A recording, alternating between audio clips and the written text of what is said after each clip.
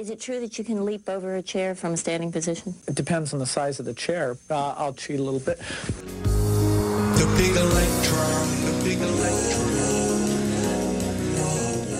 I have cheated very badly, you see.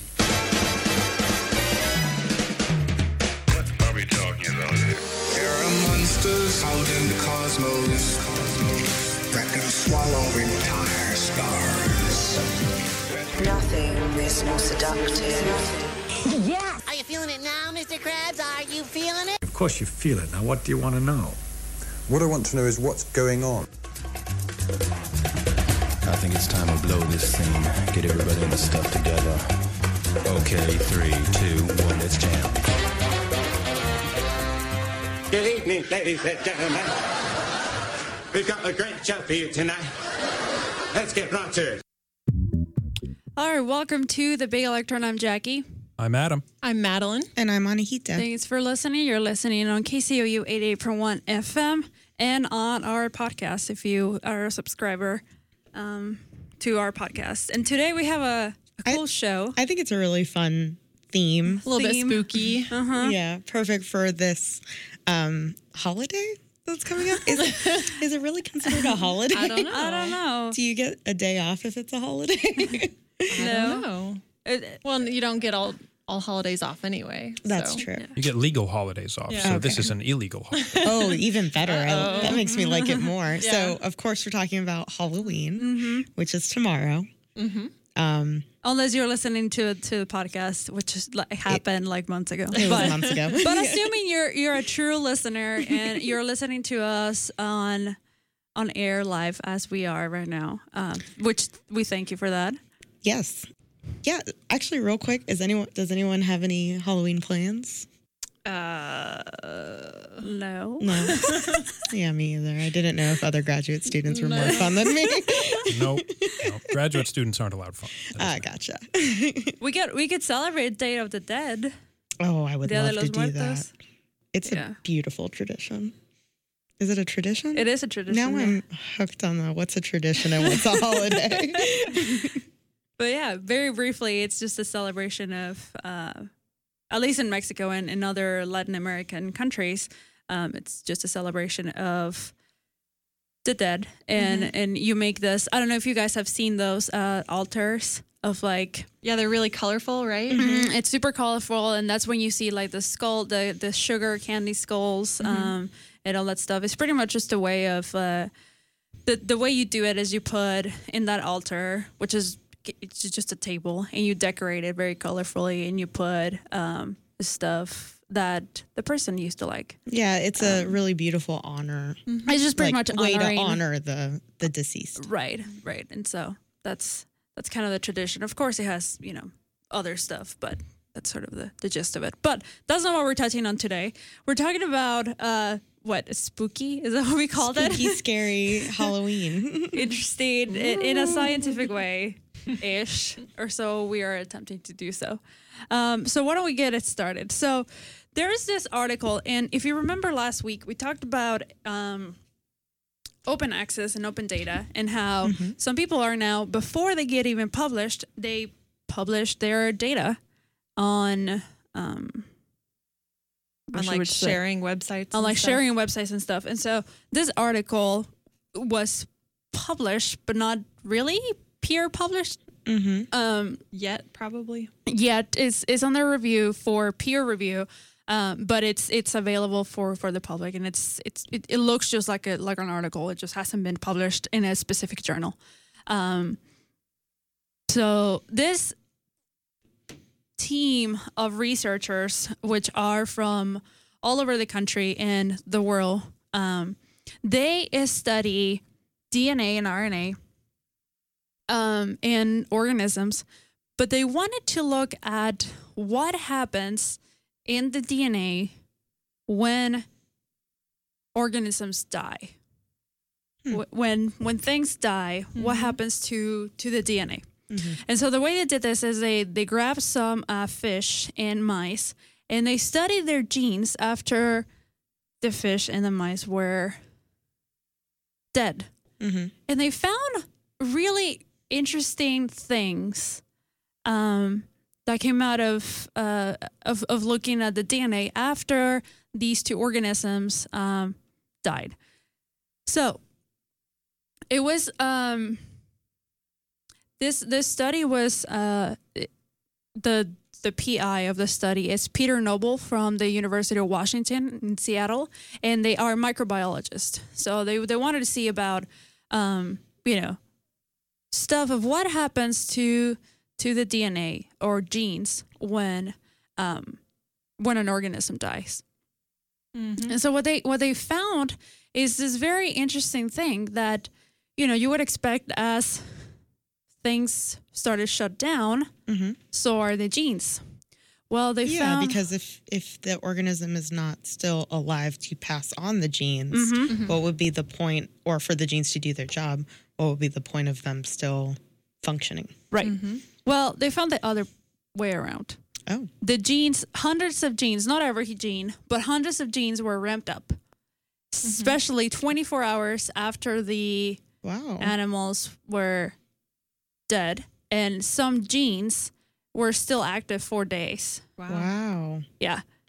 So it's like I wonder if they ramped up as a last ditch effort. Well, so what I'm reading about here also is that they think that some of them, genes have repressor proteins or activator proteins, and if this gene is being actively repressed, and then the repressor goes away because the repressor is no longer being expressed. Oh. Now there's nothing stopping the repressed gene from being expressed. Right. And some of the genes that they saw most increase of was the fight response. So inflammation, firing up the immune system, counteracting stress, all these things that were super stressful. And then now it's you still kind of have to keep rolling, right? Because you still have energy. Yeah. Our bodies don't immediately shut down, and you still have sugar running, and you still have water running, and those things can still function in a way. And so, they saw this. They saw genes from, I guess the most obvious one that you would see is the pro-apoptosis genes, because there are many. Yeah. So we should probably talk about apoptosis. So very short, apoptosis is just a process of programmed cell death. The programmed part is really important because there are other ways that a cell dies. You can have necrosis, which is a traumatic. Yeah, if you got an injury or something, or like a spider bite, and it starts to turn black and everything, that's necrosis because your cells are freaking out and they can't do anything about it, and they burst open, and there's a lot of bad stuff in a cell. So it's not really meant to be just floating around. But apoptosis is much more contained. It's programmed. On purpose. Yep. Yeah, it's on purpose because, and if you remember, we've talked a lot about how things regenerate, like your skin cells, or your blood cells. We have new blood every 120 days. So you cannot have, double the amount of blood in your system. Some of those cells have to die and some others have to be reproduced. And so that's why apoptosis is a very common process. We even have some statistics here that say between 50 and 70 billion, that's with a B, cells die each day due to apoptosis in the average human adult. Jeez, that's a lot of cells. That's so hard to take into context, too. Yeah, well, we have trillions of cells. So. Way more than that. Well, but it's a process that makes sense, especially in certain systems in your body and in certain stages of development. I mean, think about if you've ever seen pictures of a really early stage of human development, still in the womb. At some stages, we still have webbed fingers and toes. Yeah, and a tail, right? Yeah, and a tail, which is cool. But so that webbing has to go away at some point. If you want to have dexterity. Right? If you want to have, separate fingers and so on. Apoptosis is the cellular strategy for making that happen. Just the cells that were there between your fingers just sort of get rid of themselves. Yeah, their membranes kind of make these little pods, and then other cells gobble them up. Yeah. For the recycling. And so going back to this study about the genes that saw an increase in in regulation or in appearance.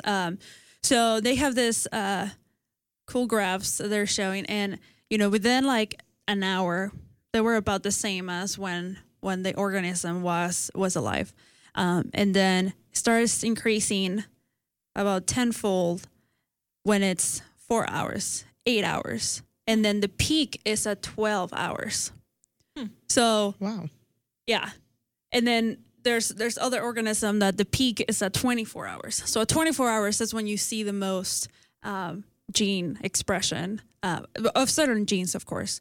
Now you're probably wondering, well, we know a little bit about genes and how some genes are just dead, right? Like not dead, but some genes are non-coding genes. They just are part of our DNA, but we used to call them junk DNA, right? And now we don't do that anymore, right? Unless we're very lazy, like myself. And so, like I mentioned, they study fish and mice. So for the fish, they found that 53% of the genes that they found that were being expressed, 53 were protein coding genes. So things that they need to make stuff. And then 47% was non-coding. Wow. And the mice, that was even higher. It was 63% of the genes were protein coding genes, and 37% were non-coding. So that's a lot. Yeah, that's a lot of genes that were being expressed even after the organism had died. And so, like I said, most of them were like for immune responses, stress related, inflammation. Of course, that's a big thing. We all know about, but there were some other things that they and apoptosis, of course. But there were some other things that they saw that was very, very interesting. One of them was cancer. Interesting. Mm-hmm. Cancer genes. They were in there. But the most interesting one was development genes. I was going to say, I guess it's not surprising that cancer genes would be there, because cancer genes are genes that the cell is growing and it's just nothing's going to stop it. So it kind of makes sense that you would see that. Yeah. Yeah. And to me, I usually think of, genes that promote cancer are actually usually genes that repress excessive growth, right? And they're probably normally repressed. So I would kind of suspect that they fall into that category of things that would have been repressed but are no longer. So I guess they're expressed. Yeah. But the most unexpected one was the development genes. Yeah, that's odd. But if you think about it, I mean, when you're dead, that's kind of the same thing as when you're first being developed. So the system looked around the same. I have no idea. Because you have no energy by yourself, right? Oh, okay. You need the energy from something else. You need the nutrients. System, yeah. Right? And so that's where they see. They saw like the most, as we said, unexpected things. So what does this mean? Why in the world would you want to do this other than maybe you're a morbid person? Well, not really. Yeah, there's a functional purpose. There's a functional purpose. So if we were to look at it from a useful perspective, where do we see the most usefulness of an organism that is dead? I read the article, so I feel like like it'd be cheating to tell you. Okay, well, just think about it, and then you can think about a very obvious answer: organ transplant. Yeah. Wouldn't it be nice to know what happens to the organs after their host from the host? Mm-hmm, Yeah. After the host is no longer before it's available, before it's it's being transplanted to someone else. It's part of, we talk about how some transplants are successful, others are not, how you have to have compatibility. But if you were to study the genes or the DNA of the two people, then you would probably know, okay, this is maybe what's going to happen. And so we can give you this, I don't know, anti-inflammatory medicine so that, Help the process you don't go reject smoother. this That's other great. organ. Yeah. Yeah. So I also read that they were saying this could help with forensics also. You know, if we normally try to look at a body and say, well, this body has been dead for X many hours based on other traits, but they're saying, well, now we could also use that DNA to try to figure out, you know, well, these genes are expressed, so probably they died about 12 hours ago. yeah, because we saw the peak of, or they see the peak of certain genes. Like I said, like within the first few hours, you don't see anything until you hit the 12-hour mark or the 24th hour mark, and then you're like, oh, okay. That's very cool. So it could be something that, you know, could be useful in the long term. This, and I have to mention it, the name of this study was thanatotranscriptome, genes actively expressed after organismal death. And Thanatho, it's derived from Thanos, which is a short name from the name Athanasios, which means immortal in Greek. Perfect. So I was not sure where we were going with that. So they just decided to name it a little bit immortal. It's not immortal, of course, because everything. Oh, I guess we should mention. So they saw the peak at 24 hours for some of the genes. In 48 hours, it was like a big sharp decrease. It was just like everything just gone, and it stopped. So yes, we're not talking about zombies that, you know, they their genes keep on going. Yeah. It's they stopped after 48 hours. So yeah. Very cool. Mm-hmm. So I want to talk about another Halloween favorite. Okay. Which is the Mummy. Okay. So a doctoral student, Jennifer Willoughby, who's a doctoral student in bioarchaeology at Western University in Canada, has been studying mummies with obviously she's a bioarchaeologist, but she's studying a very specific part of mummies, which is cancer in mummies. So, do mummies get cancer? Ancient Egyptians. Maybe that's the mummy's curse. Maybe that's why he's so grumpy. Ancient Egyptians, had the same diseases we have today. So heart disease, and probably heartburn. Probably heartburn. And like all that vinegar, right? And cancer. And so when archaeologists look at mummies, they, want to get information from their archaeological digs. But if you look at a mummy, how would you know what a mummied tumor looks like, a mummified tumor? So Jennifer Willoughby set out to... Well, wouldn't it be the same as us, though? After the mummification process, though? So that was the thing is... Pretty involved process. Yeah. So recently... in the news, some CT scans have been done of mummies and things like that to get further information. But the whole idea is, how do we know what we're looking at? And so this doctoral student took some deceased mice that she got from a cancer lab. And then she went through the process of mummifying them. And so some of these mice had tumors and some did not. And it was the full mummification process, which includes removing organs through the nose. So I'm sorry, that's a little bit graphic, but that is the process that ancient Egyptians would go through also. Wow. So tiny. And then she would fill their abdomens with a dehydrating chemical, the same one that ancient Egyptians used, and it is called natron, Natron. I'm sorry, I don't know what that is, but it's a dehydrating chemical.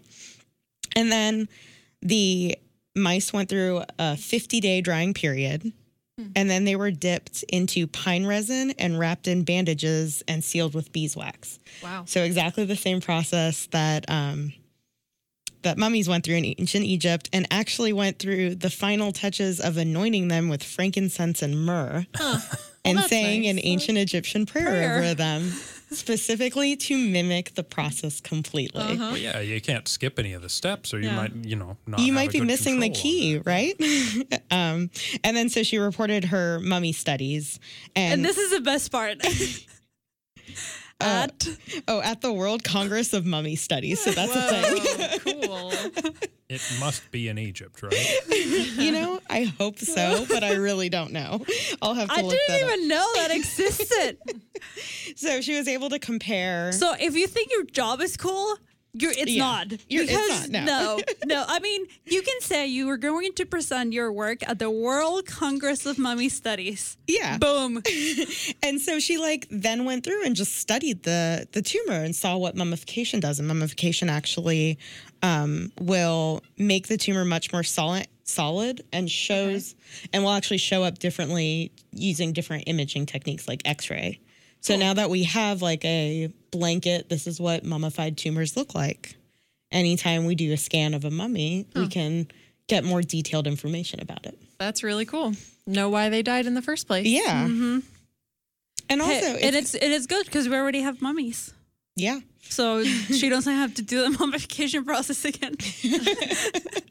Yeah, well, it's actually interesting because in mummies, the oldest types of some cancers have been found. So it's kind of important for us to be able to identify the tumors because then we can get a better history of some of these things. So prostate cancer was one of the cancers found in the oldest form of prostate cancer was found in a mummy. Does that make sense? I wasn't sure if I was saying that correctly, but yeah. I mean, I guess it would have to be. Yeah, the oldest form that has been found in a mummy. And so we think that scientists believe that being able to process how cancers have changed over the years and also how they haven't changed might help us to unlock the key of curing them. Because if there's some thing that stayed constant over thousands of years, then maybe that must be universal and and then we can start digging into that. Yeah. Wow. Yeah. So mummies helping cure I can't get cancer. over pulling organs out from a mouse nose. Like, oh my gosh. Yeah. I will say the article I read became a little bit more graphic about it, but I'm gonna spare our audience that little piece of tidbit. Sure. But yeah, it was kind of. I mean, so I do know ancient Egyptians used a straw. Okay. In the truest sense. Oh, wow. Yeah, so it would have to be a long straw for me to feel okay with that process. A good filter. Yeah. My gosh. All right. Well, with that, why don't we go on our first musical break? You're listening to The Big Electron on KCU 88.1 FM. All right. Welcome back to The Big Electron. Thanks for listening. I'm Jackie. I'm Adam again. I'm Madeline. I'm still Anahita. Yay, we survived. Okay, so we're continuing on our spooky theme. Spooky scary. And it's just about to get even worse. Oh, yeah, this is great. And actually, I love that we just had a PSA about how drugs mess with your brain, because other things that mess with your brain are parasites. Oh, boy. Tell us about it. So one of my favorites, because I have favorite parasites. As do all scientists. So this is actually a virus, and it's a baculovirus, in case you care. Like Dracula? No, with a B. Sorry. Dracula virus. And so, as you probably know, like a virus has a strong will to just spread itself. Often it does this through killing everything in its path and trying to develop ways to infect new organisms. The traditional way. Sure. And so, I don't know, some of the other viruses that we've heard about, like Zika goes through mosquitoes. So that's part of its life cycle. Or Ebola was spread through touching and stuff like that. So this baculovirus actually can get into caterpillars. And so caterpillars, part of their life cycle is they're the caterpillar, and then they have to go through this molting process. And when they molt, they stop growing and they stop eating. They're not interested in that at this point. And which is really bad because you need that to sustain life. the virus needs that. So the caterpillar, like that's just what it does. Like that's fine. But the baculovirus doesn't like that because it wants the caterpillar to be big and juicy and really gooey. And so this virus gets into the caterpillar brain and gets it to forego that molting process. And it also hijacks its behavior and makes it climb high up. When I heard of this originally, it was in like corn stalks or high up in trees, which is not normally where a caterpillar wants to be, especially in the middle of the day. And so it climbs all the way up in these trees, and then it gets really creepy because the whole caterpillar just melts. It goes through this liquefaction process. How do they do that? Are you sure it's not because of the sun? No, it's not. And I've been trying to figure out, like, I don't know why it does that. But the advantage here is that the virus wants that to happen because then this caterpillar goo drips down onto lower leaves and it just spreads way further than, this dead caterpillar on the bottom of the ground possibly would. Huh. And the other thing is when caterpillars are up high in leaves and stuff, they are really attractive to birds. And so birds, they come get the caterpillar. And apparently, I did not know this, birds will bash it on branches to remove some of its hair. I guess birds don't like caterpillar hair. Well, I mean, it's Food like eating processing. a kiwi. Like, you don't want to eat the skin. I can imagine. If you don't want to eat the what? The skin of a kiwi. It's like that, yeah, It's Yeah, weird this is and just bird gross. food I processing. heard something else. And so yeah, not only is the bird now getting rid of the hair, but it's also getting droplets of liquefied caterpillar all over everything. And yeah, This is terrible. the virus can survive in the gut of the bird, and then the virus is spread through the bird poop. Like, this is a genius virus. This virus has just no standards at all. All means necessary. This virus is like has thought about this. Right? Isn't that what's evolution? like scary about it? Evolution at Amazing. its finest. Yes. And to Wonderful me, evolution. the crazy thing about this is, viruses are just genetic information, which makes them sound simple. Granted, they're not.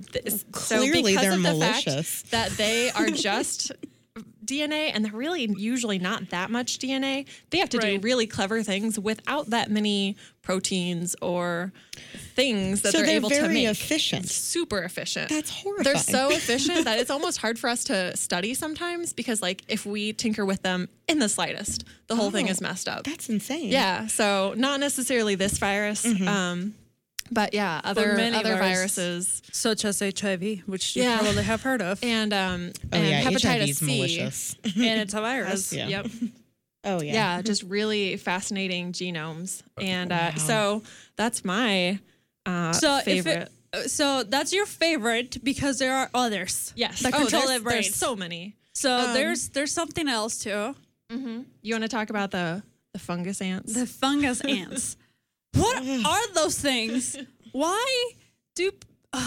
So another clever fungus. So I need to know about parasite. these fungus ants. That sounds like a good I mean, I Halloween costume. don't need to know about them, but for the sake of our listeners, what are they? So this fungus also takes control of the brains of ants very effectively. I thought it was the ants that took control of somebody's brain, and I was very worried. Oh, God. Oh, my God. Well, No, maybe this is at least maybe those are there too, but who knows? It's the next step of the funguses plan. Not according to this fungus though. This fungus has other ideas. So what's this fungus doing?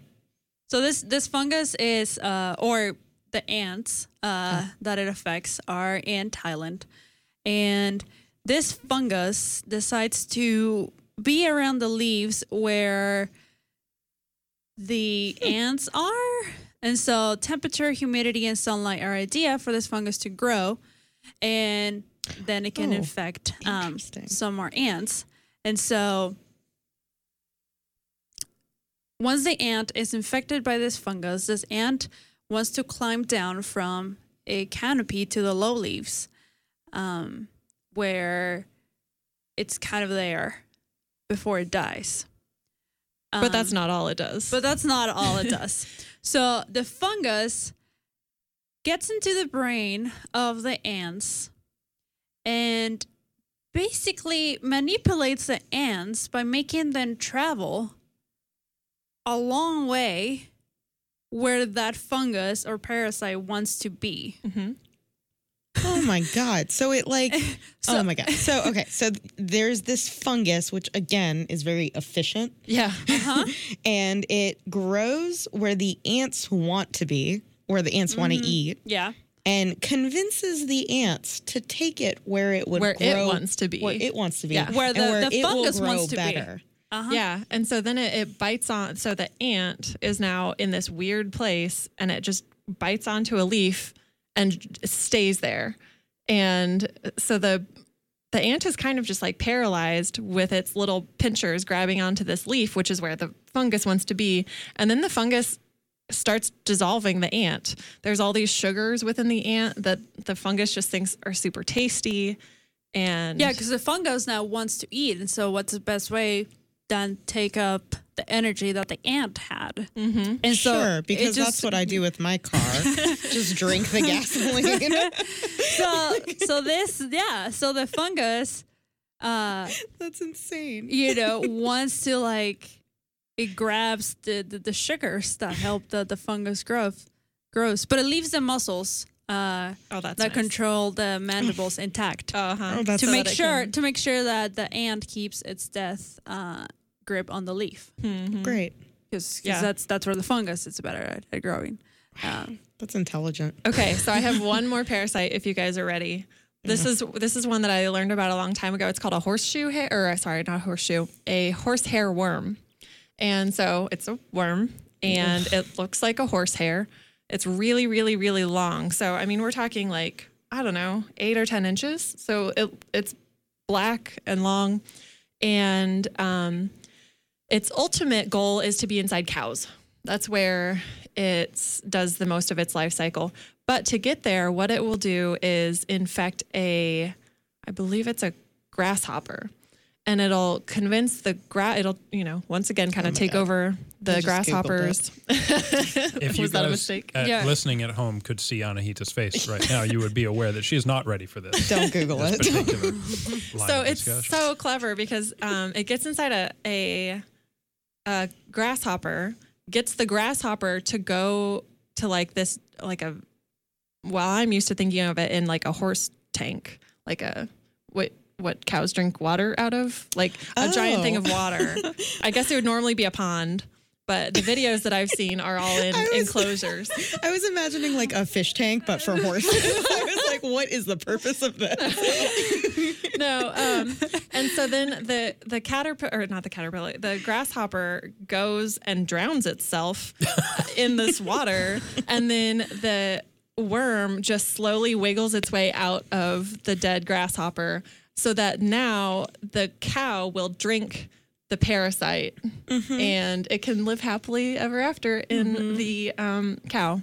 I assume then it goes out through the feces and that's how it infects more grasshoppers. I don't quite remember. Oh, that's interesting. This sounds so elaborate. Yeah. Yeah. So this worm and the plan. eggs hatch and just settle to the bottom as larvae. Since they cannot swim up the water, they just wait until they're eaten, or they're eaten by mosquitoes and other insects and stuff. And so now that the mosquitoes have flies or whatever, then can go get snatched up by a grasshopper again, or have the cow drink the water. And so this worm, very versatile. This worm can infect a grasshopper, then convince a grasshopper to murder itself, but can't swim. I feel like evolution's working. Needs to start working on that stuff. Because you have to I think the adults can swim. Okay, I can accept that. Yeah, but the larva just stays there waiting for it to be eaten, That and makes then sense. it can do this. But yeah, what a crazy life cycle. Yeah. Yeah, that's interesting. It makes our life cycles seem really boring. I think we're born, and then we do I some think stuff, that's- and then we have more babies, and then we die. Like, Maybe that's okay. Yeah, I think I'm okay with this lifestyle. yeah. You know what's the worst part, though? That it's nearly impossible to identify an infected cricket. Oh, yeah, that's Because pretty terrifying. it just behaves normally. Until it kills itself. Yeah. Oh, and then the worm manipulates them to shut up with the chirping. Oh, so they don't even mate or anything. I'm kind of on board with the worm now. So the chirping, it's very energetically expensive, and so the worm is like, no, I want that energy for myself. Makes sense. And We so- got to go find that water. Can't be chirping on the way. We've got more important things to do. Exactly. Wow. Yep. So you're welcome. Now you know so much more about parasites. Yeah. This is definitely stuff to keep. I will say the it kids is awake at really night. cool. I just wish I didn't Google the image. Sure. And like That's one of my favorite things about biology is when biology messes with other biology. Oh, yeah. Like the way antibiotics work, super fascinating. And actually, I was kind of looking up stuff for today's episode and, what are some Halloween-y science topics? And some of them were talking about the 10 most terrifying things in nature that are real. And super resistant or multi-drug resistant superbugs were on like number 1 on the list or something. Absolutely terrifying. Yeah, super terrifying. Yeah. So, yay, Mother Nature. yeah. But Adam, you have some stories about Mother Nature that are not as terrifying. Well, let's hope. It'd be hard to match that. So, big part of Halloween, of course, is costumes. Oh, yeah. That's the fun part. And regardless of what you may be going as for Halloween this year, it's unlikely to be quite as practical as all the things I'm about to talk about here, which is costumes in the animal kingdom. So we did not come up with the idea of wearing a costume, even the idea of wearing a costume to trick other people or treat other people, whatever, Or for use it as a some benefit. defense mechanism. Well, we. Well, I don't We dress do up ritual. as like a princess as a defense mechanism. Yeah. I also don't typically dress up as a defense mechanism, but of course, camouflage is a, military style clothing. It's used as very a true. defense to blend in with their background, and just like every other kind of costume, that does show up in the animal kingdom. And so, just give you a couple ideas about how that works. A lot of animals will camouflage themselves so that they can look like their surroundings, and they'll wear this costume 365 days a year. They do not only wear it on Halloween. But some of them... They're legit. They're like really committed to this. Oh, yeah. And it's a lifestyle, I would say. Absolutely. They're really into this thing. So some animals will camouflage themselves to look like their background for the entire year. And oftentimes those are like your sort of generic mammals that you see around, like squirrels and so on, which have this sort of brown earth tone kind of color. Well, there's a reason they're that color. Oh, that's why you were... Okay. I couldn't quite grasp what you were saying. Sorry? I thought you were going to talk about more like Welcome like to the chameleons. conversation, Jackie. No. I thought you were talking about chameleons or Chameleons something. are definitely on the list. Absolutely. Okay. But Chameleons are we're incredible. going step by step. Gotcha. Okay. So squirrels. let's ease our way into it. Absolutely. Okay. Let's start with sort of you're just, I have one costume and only one costume, and I'm stuck with this costume all Forever. the time. Okay, Forever. gotcha. So that's our starting point, and we'll work our way up to the top-notch greatest animal in the world, which is the chameleon. Oh, my bad. I like spoiled. Oh, yeah, spoiler alert. But Okay, yeah, so the squirrels. generic mammal is like a squirrel or something that just has the same sort of neutral coloring all the year round, which will most of the time in most circumstances let it blend in with its background. But there are others that do this seasonally. Like think about an Arctic fox, which has a white coat in the winter and turns brown in the summer. I don't think I knew that. Actually has That makes total sort of sense. variable color. And, fur doesn't, once the individual hair in the fur is coat is formed. grown, it doesn't change color. So it has to have that seasonal length of time to replace all its fur. So it's exactly the opposite of a chameleon, for example, which can almost immediately use its scales to change color and blend in with its immediate background. So it's changing things on a time scale that's just like rapid fire. So that's one of those really elaborate costumes that you can't believe somebody spent this much time making it. Well, chameleons did. And so they definitely have an advantage there. But they have a color range that they can operate within to look like their immediate environment. But there's also some that aren't camouflage at all. There's a lot of costumes that are really meant to stand out. Not everyone's trying to blend into the background. Some people really want to be the life of the party, and those would be zebras. For example. Wait, really? Yes. So imagine that you're a large mammal that's constantly being hunted by lions and other stuff like that. And the lion you'd think, see a zebra pretty easily. This black and white stripes kind of makes it stand out a little bit from the plains. The thing is that those creatures aren't used to seeing a lot of black and white lines, just all together in that sort of context. It doesn't mimic anything in nature. It's completely different. Right. That would still be really bad if there were just one of them. But zebras live in herds. You get tens, hundreds of thousands of them all at once. And when you have all of that together, it basically becomes this weird hypnotizing optical illusion for the lion. And they're just like, whoa, I don't know what to do with this. And they just back off. And so it's kind of like twofold, right? Like the first thing is it's like, oh, what's this weird thing? But then second of all, you can't really tell where one zebra ends and one starts. So even if you were like committed. The whole thing just, you don't know what animal you're following. You're just like, was I chasing that one over there? Or am I chasing this big, that's awesome.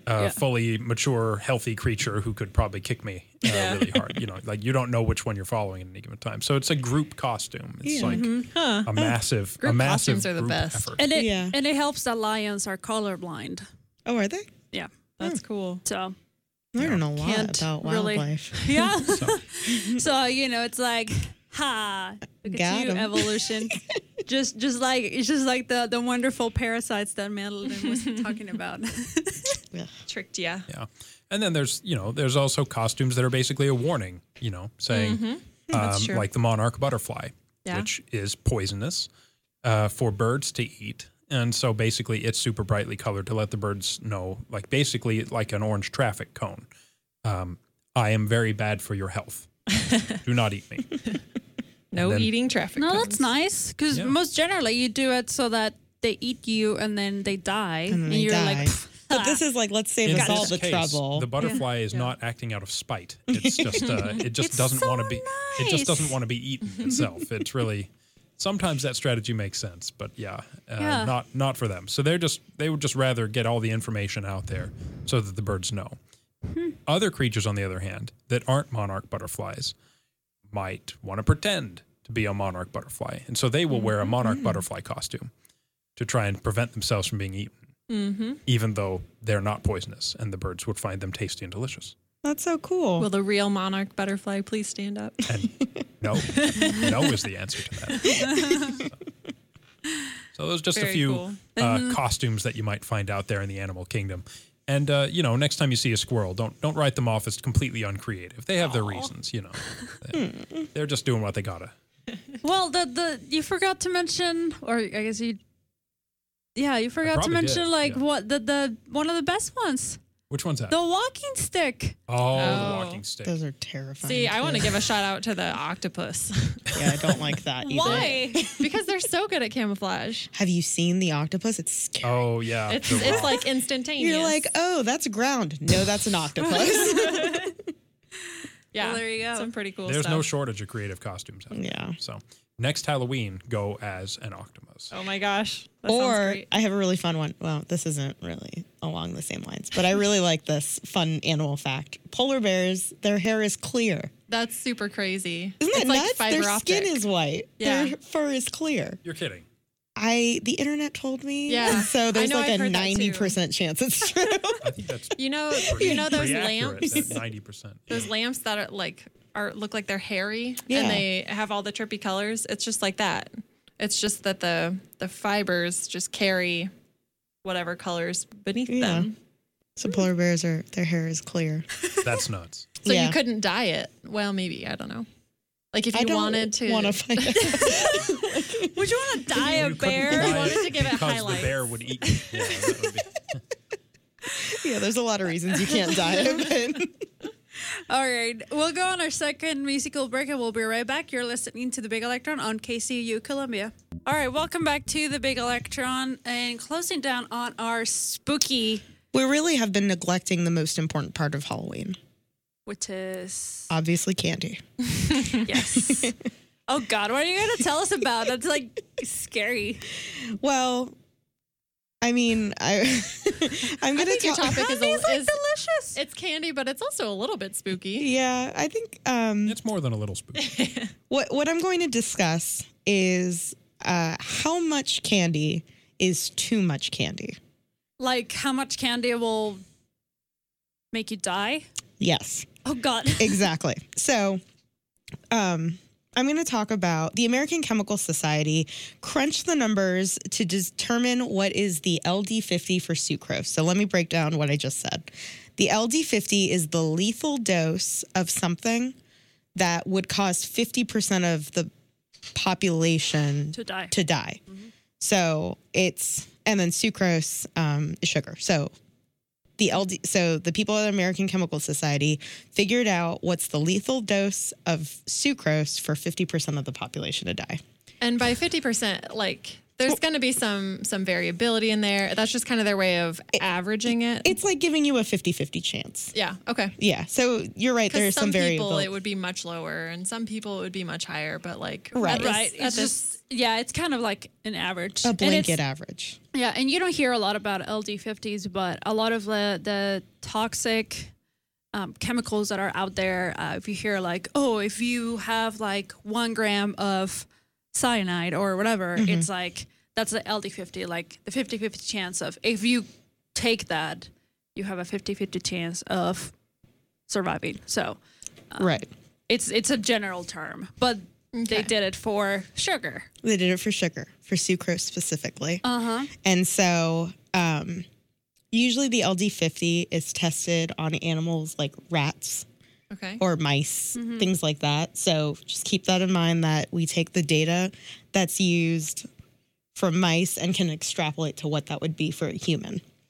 So for this study, they assumed an average 180-pound American.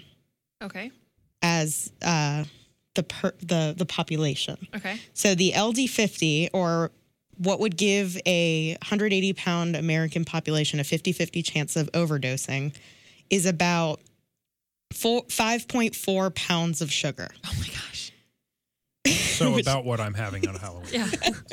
Right. Or like a sweet much. tea's worth. 5 pounds? 5 pounds is like more than a norm, like obviously That's more than than I can carry home from the grocery store. It's more than you would want to eat, but it seems feasible. Wait, what's a normal bag? How much does that weigh? Because 5 pounds.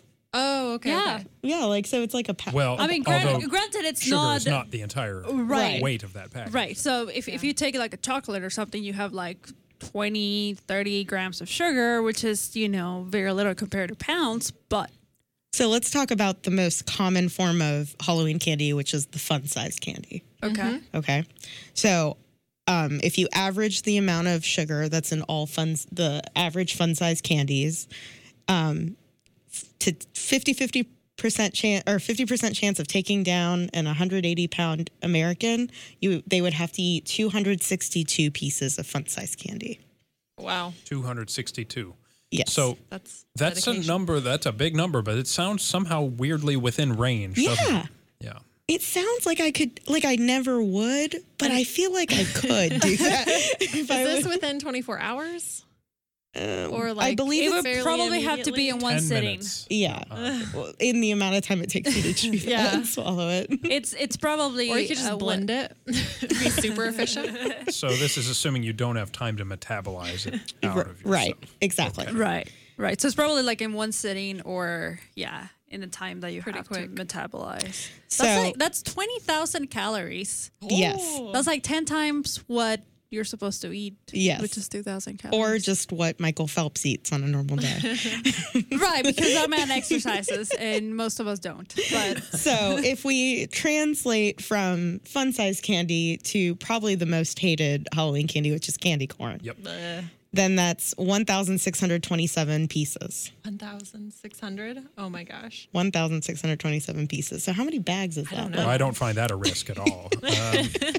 If I make it through 10, I'll be good. But that'll be impressive But to me. who are the people that eat the most candy on Halloween? Children. Uh-huh. So we really care about what the LD50 is for children. So if we're talking about a 60-pound child, the LD50 for fun-size treats is 87. Wow. It's very feasible. That's totally like what you would come away with from a night of trick-or-treating. And then to translate to candy corn, that's 540 pieces. Wow. That's So feasible. Yeah. I think that like whatever it is about biology that makes us nauseous after eating too much candy is just like a defense mechanism. Yeah, that should kick against in. candy. That's probably literally true. Yeah. I mean, So You'll don't throw up or maybe fall asleep. So don't let your kids eat all their candy in one sitting. Yeah. And don't steal all their candy and eat it in one sitting. That's probably good. Yeah, and maybe the fact that they... And Mikey. And Pat from Weezer. And you're listening to... KCOU. 88.1 FM Columbia. I think the fact that they want to run around after that is probably good too. Yeah, definitely helps metabolize. They Burn need it that. off ASAP. Yeah. So with that, thanks for listening to our spooky thing. We started off bad and it just got worse. And ended on a high note. Yay! Watch out for the candy you're eating. A sugar high note. But thanks for listening.